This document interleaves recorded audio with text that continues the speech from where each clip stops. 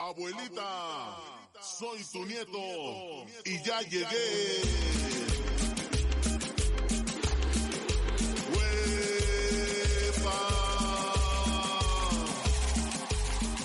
Hello, everybody.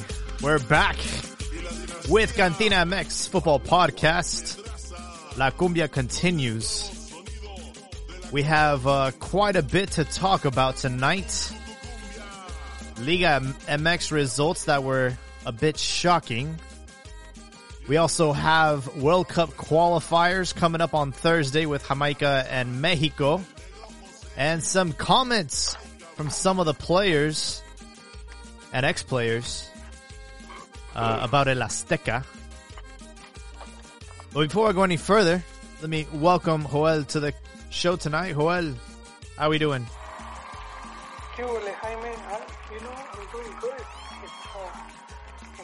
I'm excited for this pod. There's a lot of good cheese, man. A lot of good news. The type of pod I like.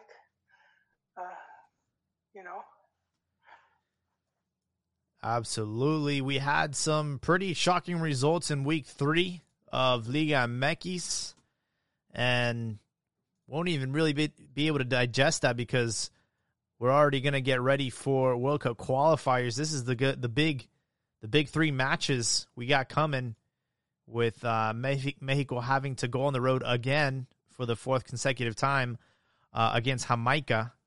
And then they'll return to Mexico and play against Costa Rica and Panama behind closed doors. So we have a lot going on this week. Yes, and already the rumors, the rumor mill, and that's Tata. This could be his last 2 games with Mexico. Yeah, I've been hearing a lot about how he had asked the locker room if he should resign. I don't know how much of this I believe, though. I don't think a coach would flat out say that to their players. Yeah, that doesn't sound right. I mean, and I think it's just a lot of clickbait. There's this website. I never click on it, but it keeps popping up on my feed. The Athletic? No, it's another one, dude. It's a Mexican site. And I'm sure they're paying Google or whoever. And it keeps popping up on my feed, and I never click on it. But I always look at the headline, and the headline was the one player that would return once I think they had Jimmy Lozano picture. Once the new coach takes over the 3. Oh. And then they had pictures of I think Vela, Chicharo, and 2 other guys. But I'm like, dude, these guys really think that if Tata gets sacked, that they would put Jimmy Lozano? I mean, that's just doesn't make any sense at all. If anyone that has followed El Tri long enough, when they go for a bombero, that's what they call the coach that comes in to put out the fire. they always go for a known, someone known, experienced. Yes, known, experience. Right now, the 2 main candidates would be Piojo. Again? Did it once. Well, I mean, you have to think of what coaches have been in that position. Who has come to help, Mexico qualify and then had a good World Cup? In my lifetime, it's been Aguirre and Piojo. Exactly. And those will be the 2 main guys. Oh, man. Maybe Nacho, but that would be only if the other 2 don't take it down. It would have to be a coach that's in really good form. What about Tuca? You think they would call up Tuca again? They could, but he might this time. I mean, I think he's no longer has that cushy Tigres money. I'm sure he's getting good coin at Juarez. But yeah, Tuca definitely. I just didn't mention him because when he had the opportunity, he didn't take it. Again, he was at Tigres, and He was just making, driving that Ferrari, making bank. He obviously, I don't think he has that type of money, but I mean, he now has. I'm sure he's amassed a small fortune where he just doesn't care too much about getting paid. It reminds me of this episode of The Office. I don't know if you watched that show, but it's like the manager quits and they have to fill in the spot, and the new owner of the business is like, well, who's been here the longest? We'll just put them in charge. And everybody immediately is like, I don't think that's a good idea, because the guy that had been there the longest is Creed. And that guy, was kind of sketchy, and he's been there forever, but not the guy you want in charge. So it's like right now, if shit hits the wall and, you lose against Jamaica and you lose the 2 games at home, they're like, all right, so who's been in Liga MX the longest? Let's just put him in charge. Yeah, no, I wouldn't be like that. And I guess that would be Tuca, right? He's been who's been in Liga MX the longest right now? It's probably him, right? Yeah. Yeah. He started coaching before Aguirre started coaching a bit after. But I mean, these guys aren't sketch. They're proven. All of them have won league titles. Been at the World Cup. Tuca was at the World Cup. He didn't coach it, but he was Mejia Barón assistant coach. Oh, I didn't know in '94. Yeah, '94. So he's been he's been part of that process, and well, he's coached some games now. So there's that, of course. Yeah. So we had we'll talk about the qualifiers since we're on the topic right now, but obviously we have those days where the press has access to the players and the coaches, and Hector Herrera had something to say about El Azteca. He said, El Azteca no pesa. He says that, it holds no weight anymore. It's not as intimidating as it used to be, and that they should look into maybe playing their World Cup qualifying matches in other arenas, such as the, Rayado Stadium, or, Jalisco would be great, or even El OmniLife. But I agree. I feel like El Azteca, it's not as intimidating as it used to be. We don't really hold that record anymore where nobody could beat us. It's like like that Sparta movie where they finally cracked the wall and you're like, whoa, how'd you do that? These guys are actually mortals. What? They bleed too? Yeah. Well, I think we've talked about this here before. And one of the obvious reasons has been that they stopped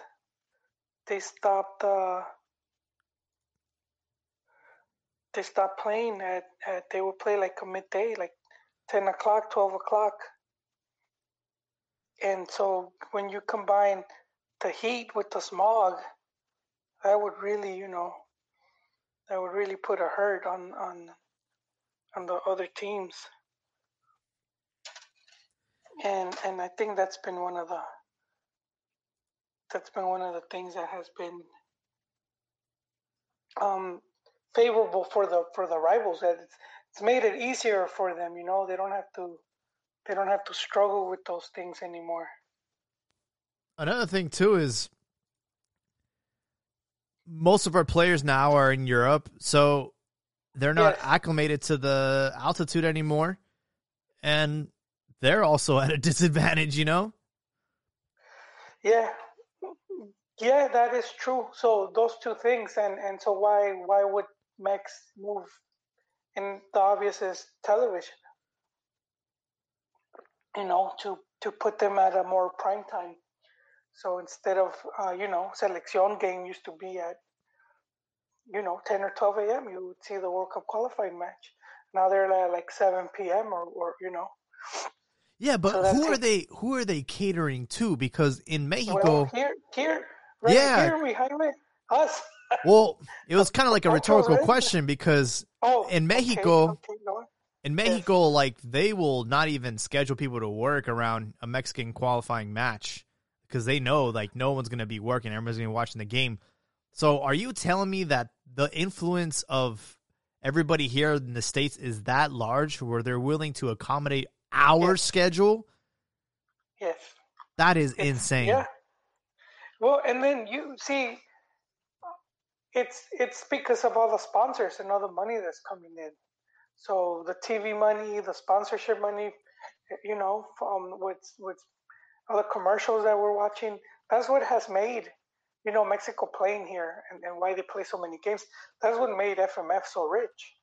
That people complain about the moleros and whatnot, but it's allowed them to do so much with the team. I know people aren't satisfied because they just get to the second round.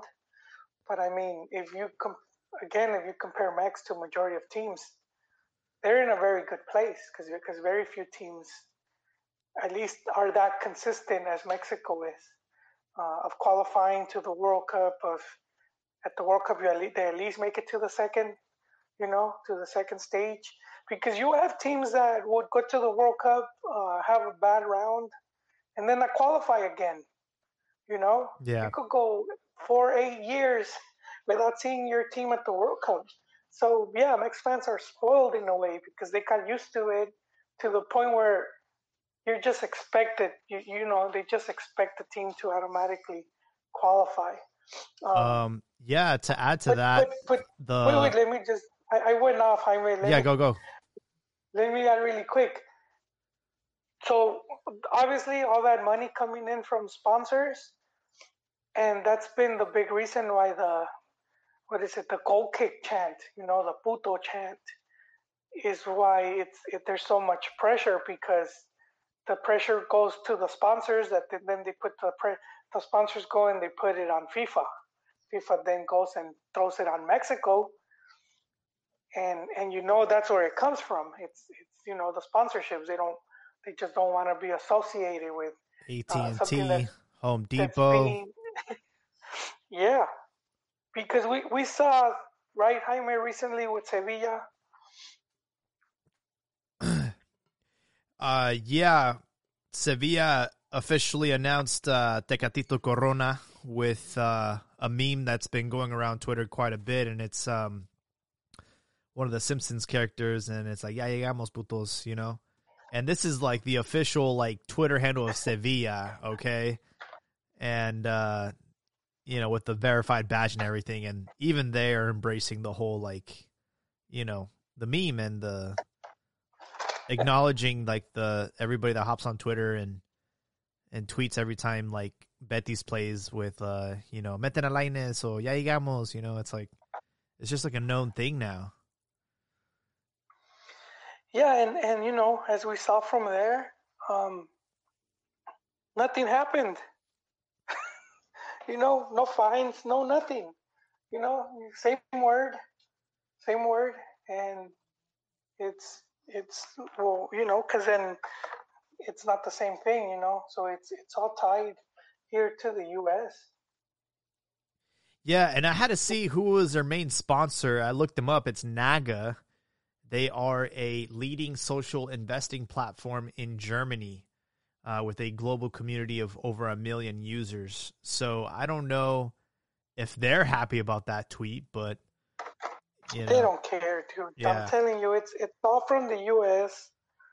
and it's like it's just people that are imposing their culture. They're saying, okay, this is what we think the word means, and they're just going with it. And then they're saying, because we think the word means this, then if you use it, you're a homophobe or you're anti this or whatever. Yeah. And that's where it's coming from. Ultimately, So because like I'm saying, if those sponsors aren't there, dude, no, FIFA wouldn't care, dude. Yeah. And they're trying to clean up the game because they were caught with that scandal of, match fixing and all that. And, they're trying to clean up their image, and they can't have this going on in this progressive world that we live in. They can't have, they're trying to stop racism in football and all that. So it's just, again, they're trying to clean up the game, but it's like there's so much other worse shit that's happening. Get way worse, like man. in Qatar, like the fact that these stadiums are being built by like slaves and stuff. Like, come on, man. You're gonna like really try and be like the moral police here with the shit that you guys are doing. Like, come on. But that's neither here nor there. I wanted to add to what you mentioned earlier about we expect Mexico to qualify to every World Cup. They were the raffle. I don't know how it works, if it's a raffle or a lottery, but FIFA has officially started selling tickets to the World Cup, and Mexico was number 3 as far as the most fans that bought tickets. Who was was one and 2? I think number 1 was Brazil, if I'm not mistaken. Oh damn! Yeah, Brazilians, man. Well, Brazil, I think, they have a pretty big population. I don't know, I forgot how much, but I'm pretty sure they're way more than in Mexico. Maybe the U.S. would be first. I don't think so. Oh, I would just assume it, Jaime. Yeah, I'm not sure, but still pretty interesting. As far as like the actual matches go, the players that they called up are unfortunately the usual suspects. Tata insisting on calling up 4 goalies, and none of them are young, which is unfortunate. But it just goes to show how we really don't have much of a pool to choose from. Like the fact that fans are insisting on calling up a player who has yet to play senior professional football. I'm talking about Marcelo Flores. Like the fact that they're like scared upset. He might go to Canada. Huh? Some of them are scared that he might choose Canada. Yeah. Because he's only played friendlies, so and the only way you can't is if you play like an official game with the senior team, because I think you're allowed to play with the youth. They kind of changed the rules a bit, but technically he hasn't played any official games with Selección Mexico. Yeah, he played the friendly in Austin. That's about it. But don't freak out, guys. He was called up for the under-20. So he will be playing against Costa Rica. Well, there's that. He's still in their plans. I don't understand why everyone's like, yeah, let's, these crucial 3 matches to determine if we make it to the World Cup. Let's throw in a kid with like no experience. Yeah, well, that's the thing. They feel that if Canada were to say, come over here, it'll be automatic that he would be like, all right, F it. I'm going for the leave. But yeah, I don't see it happening. I think he knows. I think he, not that he knows, but I'm pretty sure he feels like he feels more close to Mexico. Yeah, I think we've kind of pulled out the red carpet, and I was at the game in Austin, and he was one of the last players to actually go back into the locker room. He stayed after the game and hung out with the fans, signed autographs, took selfies. So, he's loving it. He's loving this whole experience. He's loving the limelight, yeah. And yeah, he's not really going to get that at Canada. Yeah. Yeah, so, this list, Cota, Ochoa, Orozco, and Talavera is just like all these players are over the age of 30. Really disappointing that they didn't give, a young goalkeeper at least like a chance. You're calling up 4, at least give somebody under the age of 30 a chance. Defenders, Araujo from LA Galaxy. I don't really know him that well, but he was included on the list. Unfortunately, Gallardo and Chaka continue to be the usual suspects. Not sure what agent they have or what deal they have with Tata, but man, they continue to get called up despite not being the best out there. And what else? In the midfield, everything's fine. Diego Lainez gets called up even though he really hasn't played for Betis. And there's even a rumor about him getting loaned out to Rayo Vallecano just to get some minutes. So yeah, I heard a rumor that there was like that he was imposed on Tata, that they just had him, they threw it on him, And I could see in a way I could see like if FMF wants to help him or help his career, because we saw it similar with Giovanni, where he wasn't getting enough playing time, but the selección kept calling him. But he was always a better selección player than club player. Jonah? And I think or Gio? No, Gio. Oh yeah, Gio. Yeah, he was getting no minutes over there in Tottenham, and they would call him, and he would come and play, and he had really good games and tournaments. But I mean, even if true, I'm all for it because he is a really good talent, and the selección could help him. Even though I'm gonna contradict myself, I don't think the selección should be for helping to help you. It's not there for that. But like you said earlier, there's not much to call from, and so with that in mind, then you do need to help out some of your more talented players. I just can't think of any other selección where we call up players that are not in form. It's just crazy, man. Like it's bananas. But we'll see how it goes against Jamaica. I don't know, man. I feel like it smells like a draw to me, but what do you think? So, where is this game at? Is it at Azteca? No, this is in Jamaica.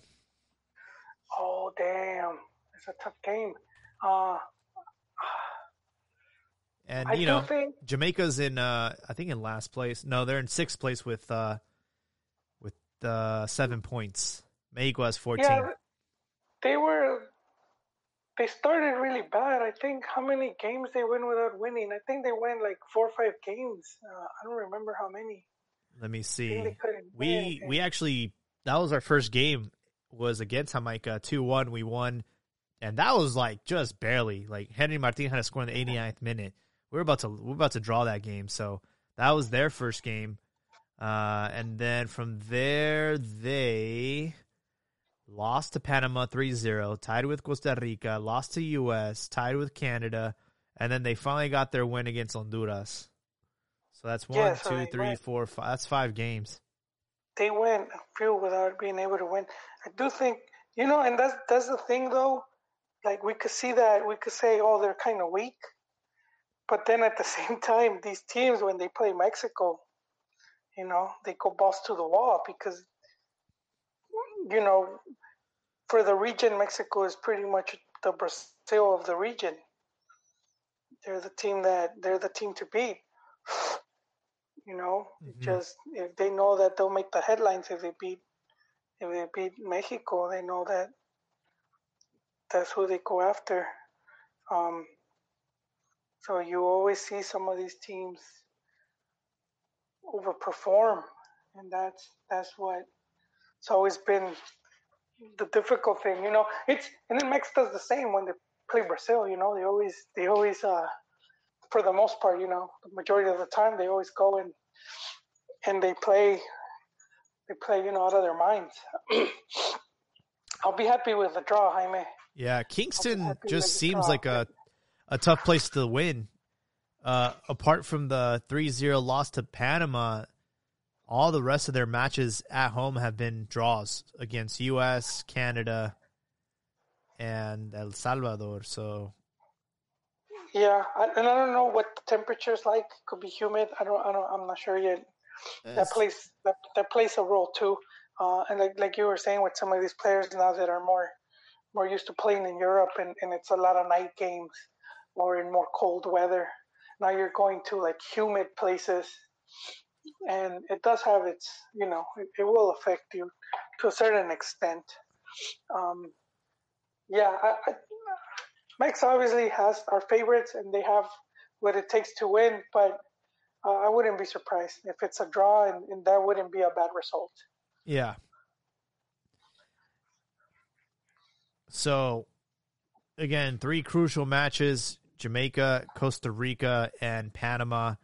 If Mexico doesn't get like at least 7 points out of this, like 2 victories, do you think this could be the end of Tata's reign, or? Well, you said at least 7. I think he could be good with 5. 5 points. I think so we have to see the scenarios. So if Mexico loses, Ooh. if they lose to Jamaica, then they will be under pressure to win the next 2 games. Definitely won't be able to lose any of those, because then the media is gonna start with the sky is falling, and it's gonna be on full out assault until the next 3 game.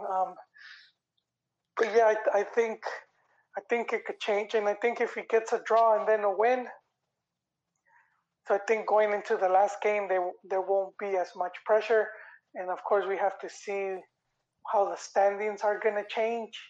I know I believe they are just 1 point from first place. What is it, 1 point or 2? Canada has 16 points. They're in first. USA has 15.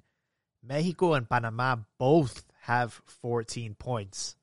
Okay, 2 points. So they're just 2 points, which is, it's not that much of a difference.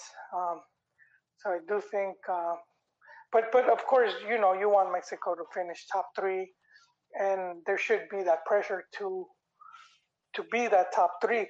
But I think pressure to be, is different than like, oh, this isn't working because you couldn't beat this team and F it all. It's not like they're 6 points behind; they're just 2 points, and they lost them in a tough schedule. Going up against the 2 best teams and on the road. Yeah. So it wasn't exactly, messing up at home. That's the other thing that has to be taken into account. And the other thing is that they haven't really been getting outplayed. Like you have teams that they just humiliate you, or they just play you out of the park when you're like, damn, dude, it's been fairly even games, games where Mex failed to score their chances. Yeah, I will say losing to USA and Canada, in the manner in which they did, definitely, they just had like a really bad ending to those qualifying matches before they broke off into friendlies. But yeah, we'll have to see what happens on Thursday, 4:00 against Jamaica. I want to bring it back to Liga MX because we had some interesting results in the third week. Juarez and San Luis kicked things off, and Juarez ended up winning 1-0, and they're in a good spot. They're in 5th position, and they have, as of today, have acquired Carlos Fierro, free agent. That's right. Returned from the Quakes, former Chivas. And as you said, Tuca, that's Tuca's team, and of course he's an old wolf, man. He knows what he's doing. So I think he's doing a good job. Yeah. I hope we could get the best out of Fierro. Fierro was one of the, he was part of the under-17 squad. They won the World Cup. The under-17 World Cup. That's right. And he was one of the better players. He was even tagged as like, when you look at like futuras promesas in some of these magazines, and it kind of went to his head, I guess. This whole and even at Chivas, I think he got there at the wrong time, man, with all the Well, revolving coaches, and they never really had something set for him, and then he sort of got lost in the fray. But you know what? He came back, and he got to play with Almeida, and he won. He has he has trophies in his cabinet. People might say he sucks, but this guy has like trophies and medals. So for sucking, that's not that bad. Um, and so I think it's it's yeah. good to see that he's getting another chance. What I'll say about Carlos Fierro, out of all the players that won that World Cup in 2011, he was the most successful. He had, like after they won the World Cup, he like kickstarted his career at Chivas and ended up having over 153 appearances for the club. You know, so I mean, a lot of these players did not pan out. You know, you think of like Julio Gomez, La Momia. You know, the guy that had, you know, he had that incredible goal and the It was Germany. bicycle Yeah, Chilena, right? like that dude's And a albañil now. He's over here, you know, making moves over here in the United States. Like he doesn't even play soccer he's doing anymore. construction. Like he was working construction with Yeah, his like cuñado, right? yeah, He, he had a cool nickname. They nicknamed Chingomes, and I thought that was so awesome. And then we never got to hear Chingomes again. Like he cursed him. Uh, he probably plays some beer league, you know. yeah. Sundays you probably burning people left to right, or he probably doesn't even care to do so. Um, yeah, you're right. He ended up No, winning a title with, obviously, with Chivas in 2017. 2 Copa Mekis with Chivas, 1 with Querétaro, and ironically, I think that was against us.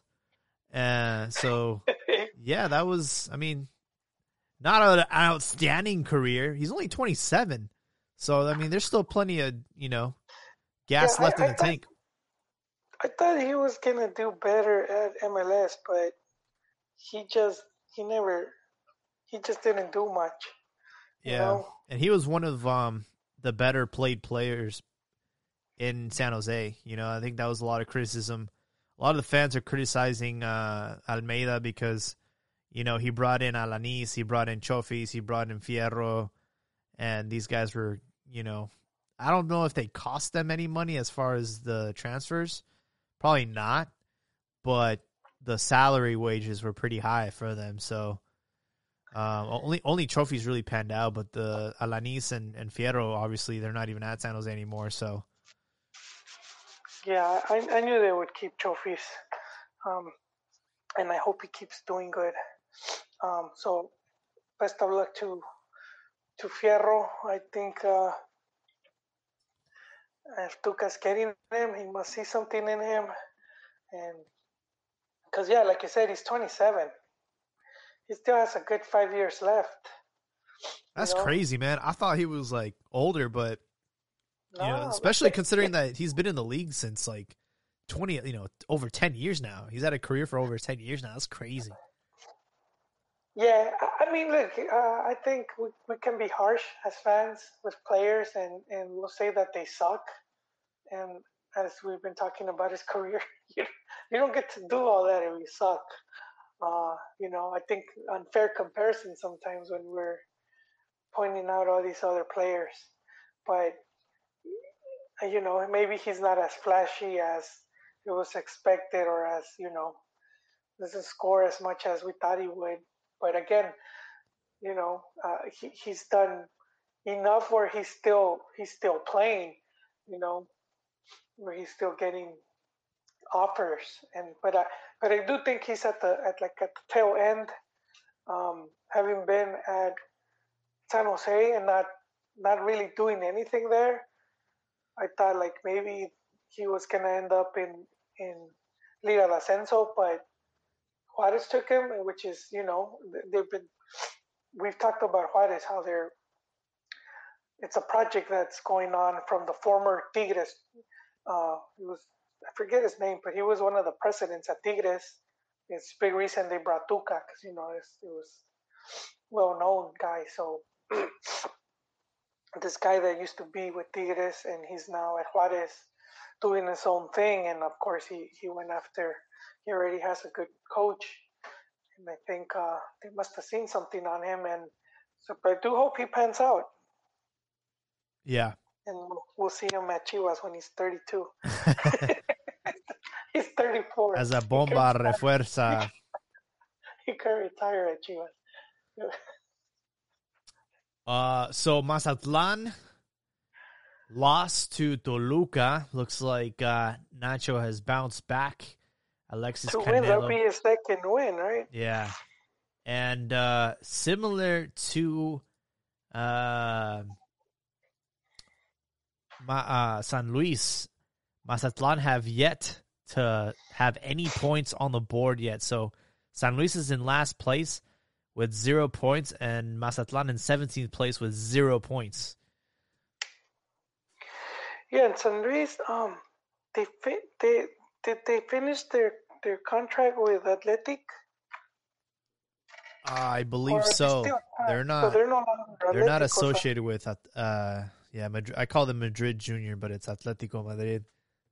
So they're no longer Atletico San Luis. They went back. Are they back to their colors? No, they had changed them for a bit. Not yet. Their away jersey is still like the traditional, like blue and like gold, but they still have the stripes. Yeah. Okay, not bad. Yeah, no, these teams. We had a snooze fest with Chivas and Gallos. Chivas at home. Oh boy, they just continue to play mediocre football. They were down from the second minute of the game, and it was Alexis Vega that bailed us with another phenomenal free kick. I really hope that Alexis Vega gets the start in Kingston because he has been playing great, and I think he's in better form than some of the players abroad. So Chivas, yeah, I think we got fooled on that first game of the season, and we're back to reality now with that big win over the mighty Mazatlan. Yeah. It was a great way to start the season, but very misleading. And now we're sitting in 9th position with 4 points. And, I do have good news for Chivas. Amaury has been asked to join Shark Tank in Mexico. Oh, man. As soon as I saw that, I knew that the memes would soon follow. And they did. I saw a really funny one where they replaced the guy. Oh, well, first we should explain what Shark Tank is. Some people may not know. Shark Tank, basically you have 3 investors, or 5 I think it is. And it's usually people that are successful, kind of well-known or very successful. And then people go and they pitch their product ideas to them. And they're like, oh, I got this thing for gardening, this tool that will make this easy, or this all type of stuff, everything you can think of, they pitched right there. And then the investors either they pass on it or they will help you, do your product by buying into your company or partnering up. And then sometimes you see between the investors, they do a bidding war to see who gets your product. Sometimes they even join forces. Pretty good show. So the meme is some guy, he's asking Amaury if he wants to invest in Chivas. And they replace the guy's face with the Chivas badge. And then the next picture is Amaury saying, I'll pass. What does this guy know anything about business? He inherited Chivas from his dad. He has done nothing to he doesn't belong on the show, man. What a joke. what celebrity stuff, I guess because he's known and there is that. But you you man, talk about like talk about just like bad timing because this is a team that didn't really bring in players. They brought one, but Exactly. it was like an exchange. They didn't exactly like Addition by put money. subtraction. And to see him at where he's investing, where he's going to invest in other businesses, and so yeah, the criticism is going to be there, just like the criticism is there for Leaño for that interview he did. He did it when he said he envisions himself as dominating Liga MX and then going over to Spain and England and winning league titles over there, and then returning to Mexico and winning the World Cup with the national team. And it's like it's good goals to have. I mean, yeah, dream big, but you don't want to say it in the press because Like, bro, you just keep gonna that to hold yourself, over dog. It's gonna follow him like a little black cloud, and it's already biting him in the ass. And we saw this at Chivas with when Vergara first took over the team, and he said, "I'm gonna hire the best coach in the world." That he said that because they had been negotiating with Carlos Bianchi, and you could technically say he was the best in the world because he had, he dominated South America with Boca Juniors. He won the Libertadores, and then he won it was in the Clubs World Cup back then. It was the Intercontinental Cup, I think, or something like that. But it was the South American champion versus the European, the Champions League champion, and he had all those cups, man. And he's like, yeah, I'm bringing over the best coach in the world, and they end up bringing in Yayo de la Torre, and it's just Nestor's cousin, and that dude never lived it down, and it wasn't his fault. But it doesn't matter once it's out there. It's out there. It's gonna be like that meme where it's like, "Say the line, Bart. Say the line." I'm gonna win the World Cup with Mexico. Ah! Like everyone just laughs. Like, dude, you should let your results speak for you because this is just not. Yeah. This is not the move, bro. Yeah, no, that was he got ahead of himself right there, man. And I mean, in one, you could say, okay, well, it's good to be confident. It is, but you don't need to throw, you don't need that type of pressure. You don't need to throw it on you and on the team. What's your take on Liborio Sanchez? He went on social media and just criticized the shit out of Michele Leaño, and yeah, it seemed like just personal because he said how, what did he say? That he never he played. said that.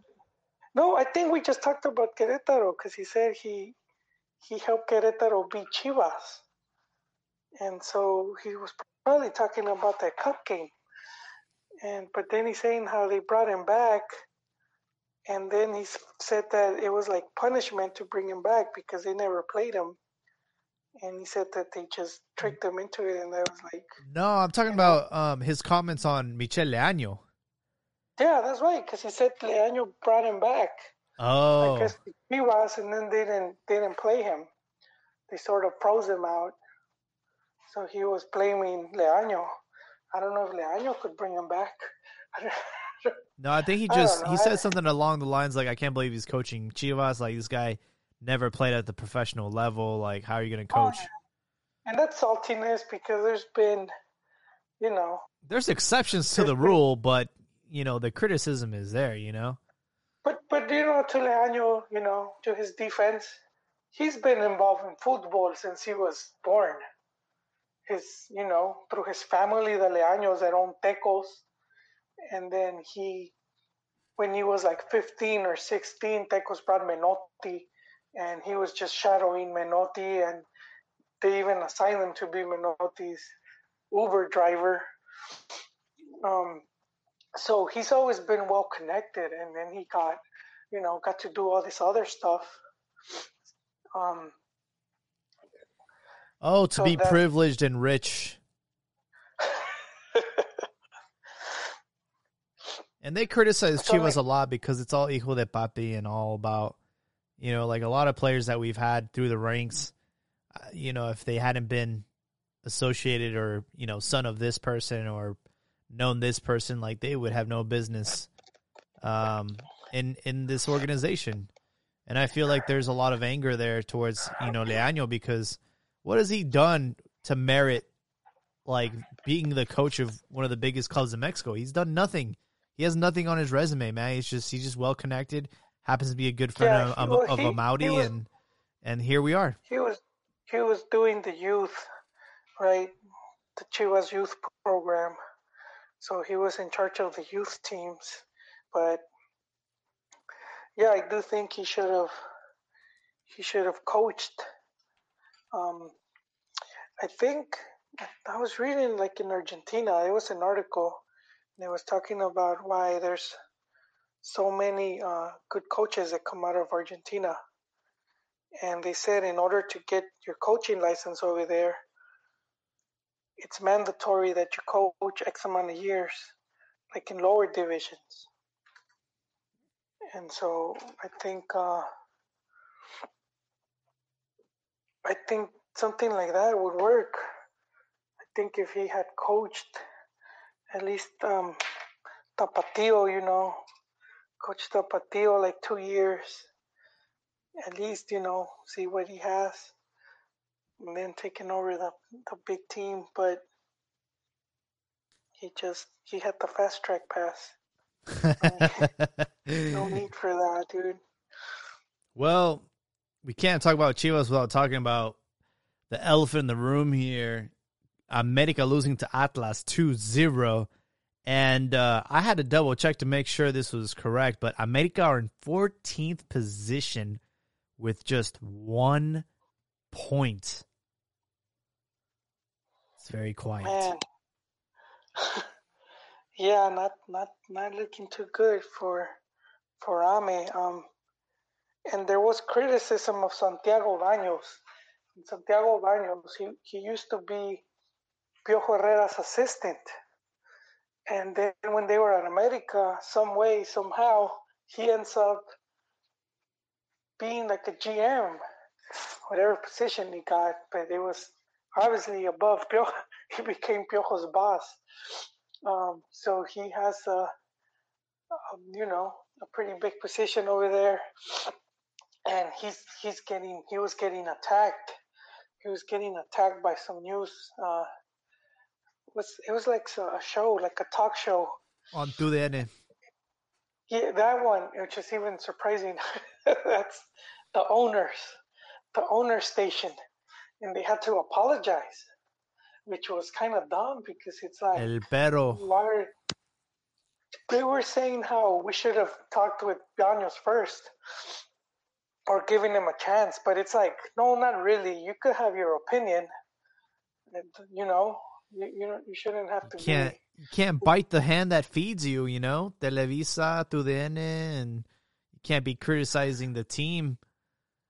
Yeah, they criticized Baños more than anything, and then there was that they had to apologize and they both say that they both copied the same apology and tweeted it. I'm like, dude, at least like.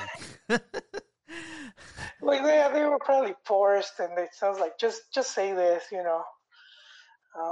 because, but yeah, like I guess with the whole team, with the way things are with Solari and people haven't been too happy with that, even though the team's not really bad. I guess they're just expecting more. But of course, as they should, America fans always used to having the team fighting for the top spots. But at the same time, you go through these, what is it? Not a proceso. You eventually like have this turnover where you had this team that was doing so good and you had these players. And then eventually it runs out and then you have to like start all over again. We're seeing it with like Real Madrid, with Barcelona. How, they have to find that squad again. It's not easy, and you can. It's also not as easy as just buying the players. because they won't always work out or pan out. So I think that's kind of what's going on with America, where they had this good run, and now they're just struggling to get back to that. But not even struggling bad. It's not like they're finishing at the bottom of the table or they're getting, played off the field. They're just not as consistent as the fans come to expect them to be. I still think they have a pretty good project. So they have a player coming in. I don't know. I just heard it was someone that Solari asked for. So I don't know who that is. Oh. Guess he'll surprise us. There was an Ecuadorian that was made official for Juan Otero, but I don't know if that's him. There was a Spanish player, right? Yeah, it was like a Spanish player. That guy already came, no? Oh yeah, I think he already came. Yeah. Yeah, that was one of the. I don't know about that. I don't know about bringing some of these unknowns. I think the way they had been doing it, which was very similar to what Bayern Munich would do. They would see who was doing really good in the league, and then they would go after that guy. And America had been doing that for a while too. These players that would do well, and then they would, bring him in. And going a lot of times for the abroad, it's 50-50, Sometimes they work out, sometimes they don't really do much. Yeah. One thing I will say, though... Wait, quick. Sorry, Jaime. Go ahead. Just point in reference, because I'll be like, all right, well, like Cabecita was there, man. I mean, dude, I'm still surprised he went to Qatar. That guy's been, he's proven, dude. I think whatever team you put him, he's going to get you X amount of goals. He's just been, and I think I'm surprised to see the league. I guess because how much they paid. Yeah, I guess if other clubs did bid for him, eventually they couldn't match. Yeah, I do agree that would have been a classic America, signing. A player that's been doing really well, and then you end up going to America. I feel like that was the trajectory for a lot of strikers that were top in Liga MX. But one thing that I will say, kind of related to Liga MX, is over the weekend there was like NFL games, and a lot of the teams that had an incredible regular season, they were the first place team in their division, ended up getting eliminated in the first round. So it's really not about how you start. It's about how you finish. And I know we're like 3 games into the season, and we're seeing some shocking, teams like America being outside of repechaje. But, keep in mind, they do have a game in hand because they weren't able to play. So they still have one more game to catch up with the rest of the league. And, Tigres are in 11th position. But it's Liguilla, man. Like, the name of the game is to get into Liguilla, and anything can happen. Well, I'm glad you mentioned Tigres, because I was one of the teams, that it's Piojo's there, so there's these high expectations for that team because of Piojo, and because it's Tigres, obviously all the money, Piojo and Gignac and whatnot, and yeah, they started slow and they bounced back now with this big win, and I'll say big because it was over Pumas, who have been maybe if it's too early, but they had been one of the better teams at the start of the season. So to get that win is just shows that, where Tigres is at. I saw that game. That was a quite unfortunate turn of events for Pumas. They were leading 1-0, and then come to the last, I would say, 10 minutes of the match. Kind of like a freak play there, draws the game 1-1, and you're like, oh, okay, Tigres pulled a point over there. And then, no, there was a final play where the referee decides to call a penalty, and Gignac puts it away for the 2-1. So completely flipped the script, and Tigres stole 3 points over there in Seul, and that was a big, big victory for them because they had a slow start to the season. Yeah, I'm not surprised. I see them.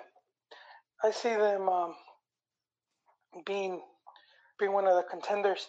I gotta say, the team that is surprising me, because I had maybe is the Chiva and me talking, because I said Atlas. I didn't expect Atlas to be back in the picture, and well, they're the ones that beat America. Yep. And this is their second win, I believe. So 6 points already. They're undefeated. And they have a game, I believe, to boot. No, they played that game. They tied with. Oh, that was the game. Yeah, the rematch, the final, Leon and Atlas, and it was just 1-1. And with that, Atlas are in second place with 7 points. Again, undefeated. Oh, there you go. Yeah, so that was I jinxed it, Jaime. I should have said repeat. I should have said they're going for the doblete. It's a tough thing to do. I mean, not too many teams have ever done it in Mexico, so I don't know if Lightning can strike twice, but it is nice to see that the team that won the championship is still relevant. No campeonitis for them. And Cruz Azul, Cruz Azul also won a title last year, and they're in first place with 7 points. It seems like, their off-season transfers panned out. Uriel Antuna scored again. And they ended up... He's working out, dude. I said he scored, and I think the match before he gave the assist for the... Yeah, he did. For one of the for goals. Charlie. Yeah, man. I mean, I'm happy for him. Yeah. Seems like Cruz Azul might have gotten the better end of the deal because Piojo hasn't really done much for Chivas. Didn't he miss the game due to the... Yeah, he missed the game. Yeah.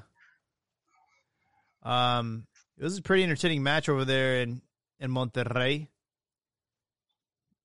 Cruz Azul up 2-0. And then Rayados tied the game somehow. 2-2. 92nd minute, Funes Mori, and 97th minute by Cesar Montes.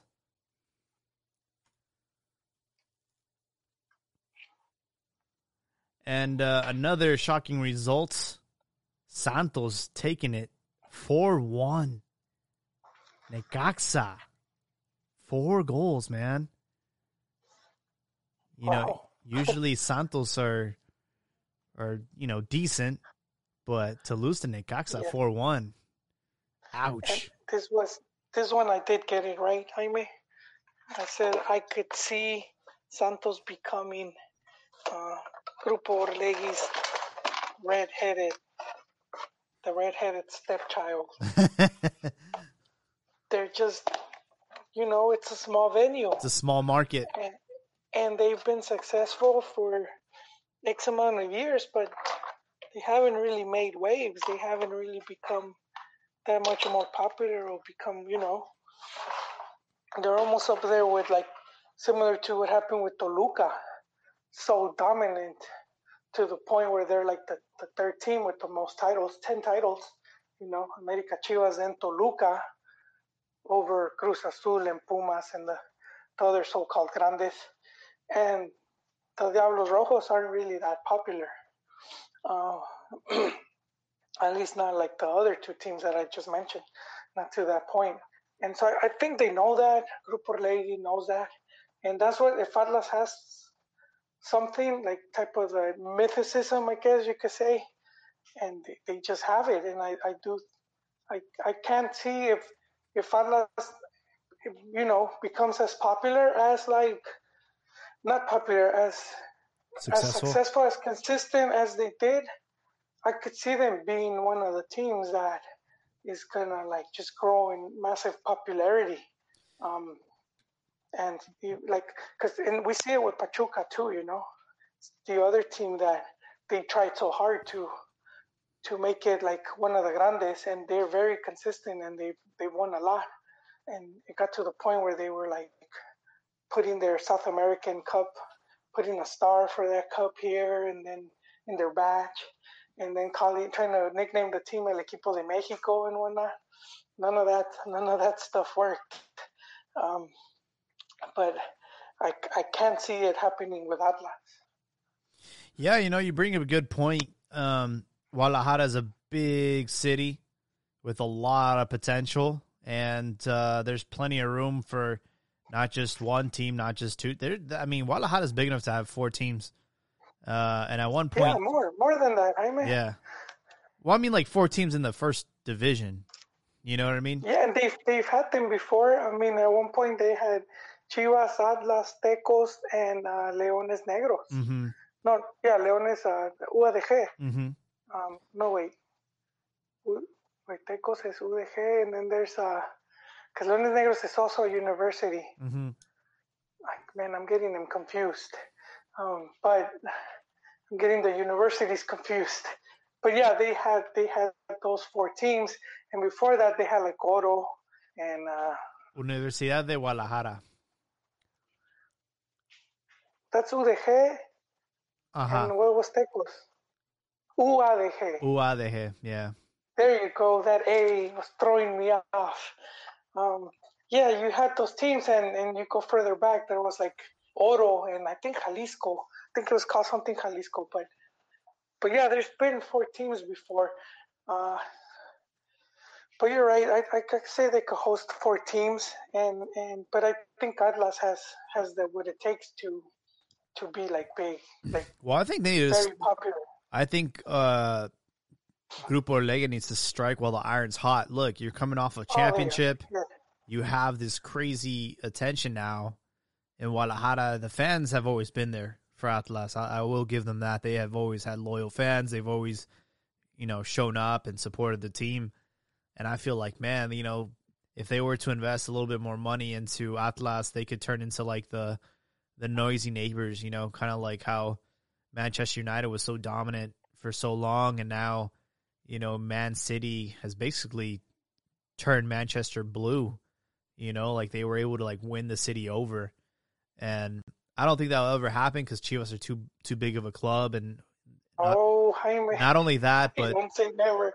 Well, you're right. Time will tell, but I think like one thing that Chivas will always have and will always make them popular is the fact that they play with only Mexicans. But that being said, I can see the same thing happening, like the same situation in Manchester where, Atlas end up becoming a little bit more popular because, if they are able to maintain, this type of success, if they start winning titles left and right, man, I could see the city turning black and red.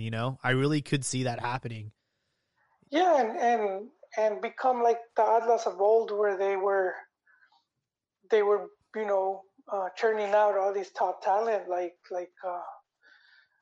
Osvaldo Sanchez and Rafa Marquez, and you put in some players in selección, Guardado, the other one to name a few, then that starts giving them more popularity too, because it's like all these top selección players, all these players that are in Europe and are doing good, they're all coming out from Atlas, and then the team at home is doing really good, and all of that stuff begins to add up. And for Chivas, well, they're very inconsistent. So how long can you stay winning a championship every 10 years without other teams catching up?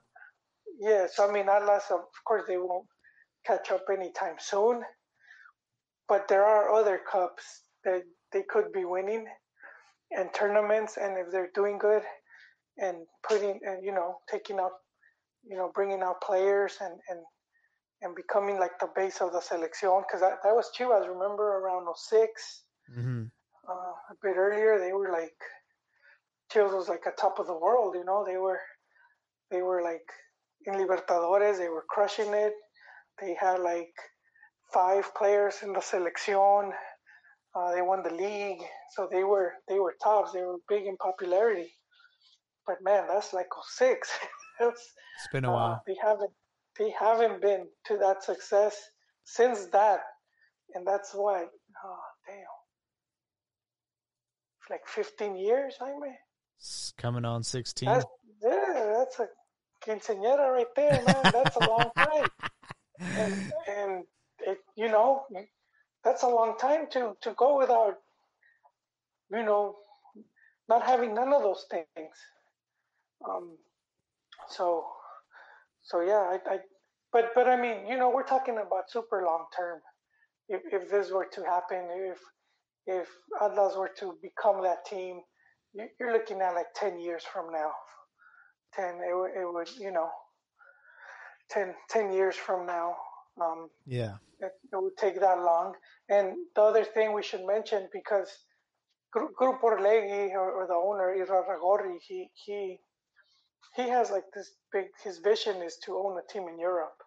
So I think that he knows if he can turn Atlas into this, put him in the limelight and be this big popular team, I think that would just give him way more credibility. Because, what he did at Santos is been very good, it's very but I think just because the team hasn't grown in popularity, but if he's able to do that, I think it would just open more doors for him. Yeah. Especially because, being popular, you help capture the American market. And, that's just something Santos doesn't really have. But I think Atlas could have it if they do become, like you said, consistent and start winning and doing all these things. Then, yeah, there'll be a team that comes to the U.S. and fans would follow them because,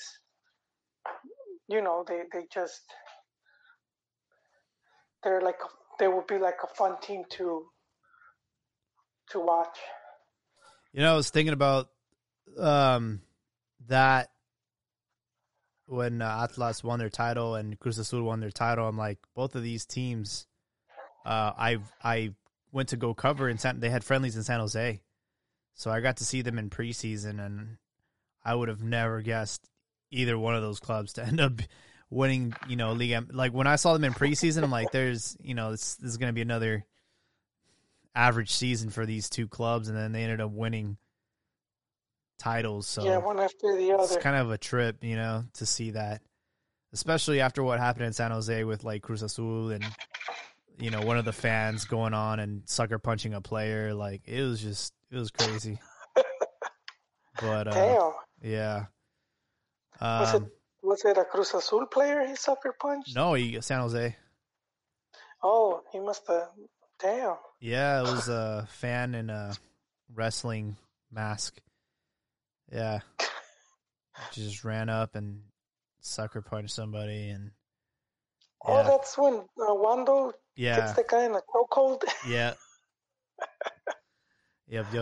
Oh, damn. I mean, you got to see 2 shows, man. Yeah, I know. It's crazy. Well, we're coming up on the hour mark. We have this is going to be a very exciting week. It's the make or break week for Tata, I think. Do you have any closing thoughts before we wrap this up? Yes, I still believe in Tata. I know a lot of fans have lost faith, but I believe in Mr. Martino. I believe in him. I think he's going to pull through. So I think I could see him getting 5 points. I see 5 points and Mexico being at a good spot for qualifying. I hope so, man. I'm not one of those like crab in a bucket type of people. I do hope that Tata gets this locomotive going. I will say who I don't believe in are the players. I feel like for the last couple of I would say for the last year, they've definitely just been coasting. They've been kind of taking these games like lightly. Yeah. And I'm not convinced that we're calling up the right players. So, I just think that a lot of these players feel comfortable because, they're guaranteed a spot. And it's just like, that's not how it should be.